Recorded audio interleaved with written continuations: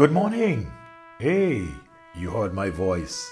Good. That means that you are alive and well. So it's time for us to praise the Lord. For he said, let everything that have breath praise the Lord. And there's so much that we can praise the Lord for. He's been good to us. Even in allowing us to meet in a manner such as this, he's been good to us. Listen to Charles Wesley, the last morning on Love Divine, All Loves Excellent. The last stanza says, finish then thy new creation, pure and spotless let us be.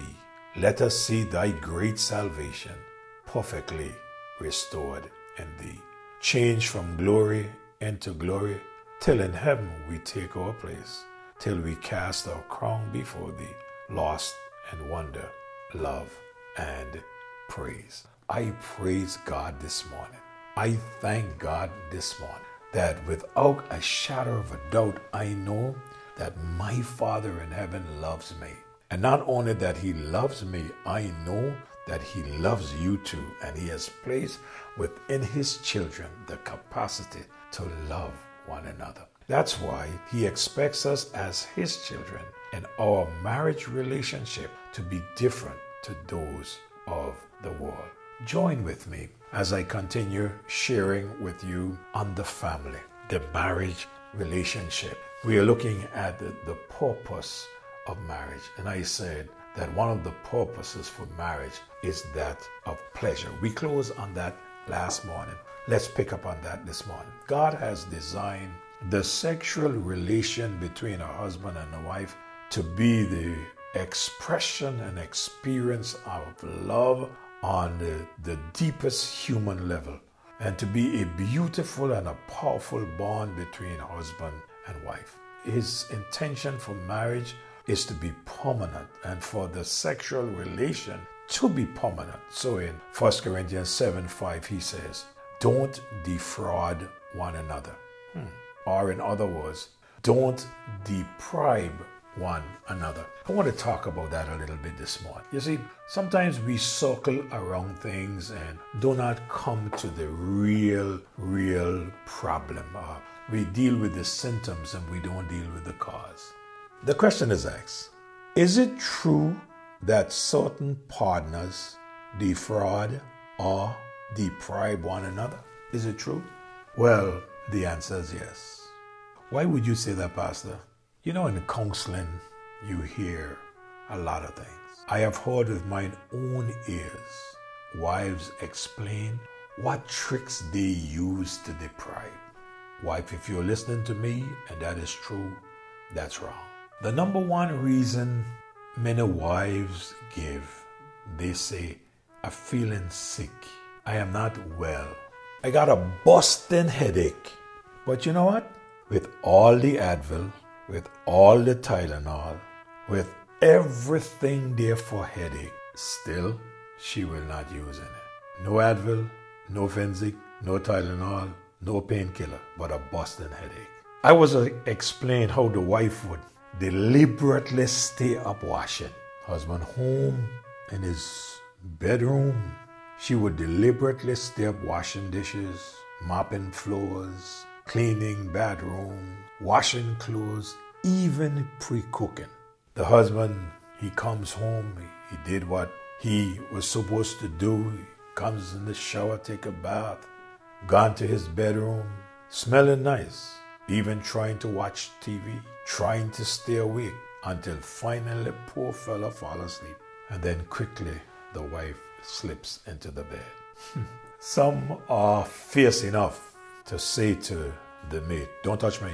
Well, that should not be among Christians, because according to scripture, there is no exception to the rule, and it is mutual.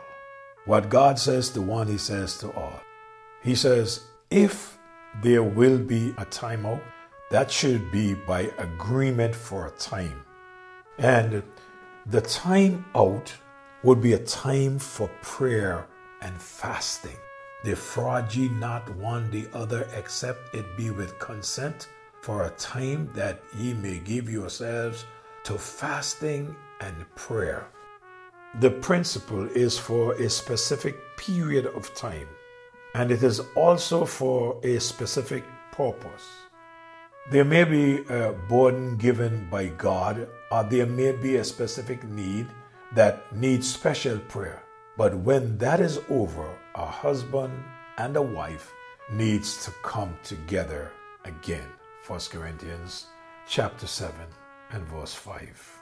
The question is asked, why should they come together again? The answer is in the word. As we look at the latter part of verse 5 of 1 Corinthians 7, he says, and come together again, that Satan tempt you not for your incontinency or for your lack of self-control. Yes, the answer is in the book. Satan knows that the Christian can be especially vulnerable after a mountaintop experience. In the case of the one who was praying and fasting, may not have a desire, while the spouse, on the other hand, especially if he or she has not shared in the prayer, may have developed strong desire during the separation. Abstinence is never to be used as pretense for spiritual superiority or as a means of intimidating. Physical love is to be a normal and regular experience shared by both marriage partners alike as a gift from God. Morning after morning, we are looking at this matter, and we are trying to share what God would have us to know. We are trying to strengthen marriages and homes, families. For the truth of the matter is, the church will not be stronger than the home. And the home, if it's not strong, the society will not be stronger than the home. So if we can have strong homes, we can have strong churches, a strong society. If we have Bible-believing Christians at home, you'll have Bible-practicing Christians at church. And if you have Bible-practicing Christians at church, you'll have Bible-practicing Christians at home. What am I trying to say? What the Bible says. And after knowing what the Bible says, then we need to do what the book said. Let's close for now and pick up next morning. Father, in the name of Jesus, thank you, thank you, thank you, thank you. Thank you for every wife. Thank you for every husband. Thank you for every relationship. Thank you for every man that is head of his home, dear God. Lord, I pray that he's doing this in such a way that you are honored. Every wife, Lord, that respects her husband. Every child that obeys their parents. Lord, you make the home to be the first picture of the church. So be with us. Help us to encourage one another and to help one another in this regard. It is true, Lord. Many homes are hurting. Please help. In Jesus' name I pray. Amen. May God bless you all. You do have yourself a great day as you go out and serve Him. Remember to tell somebody else about Him. He loves you and He loves them and He's coming soon. So let's keep it going for the Lord. God bless. Have a great day. Be safe.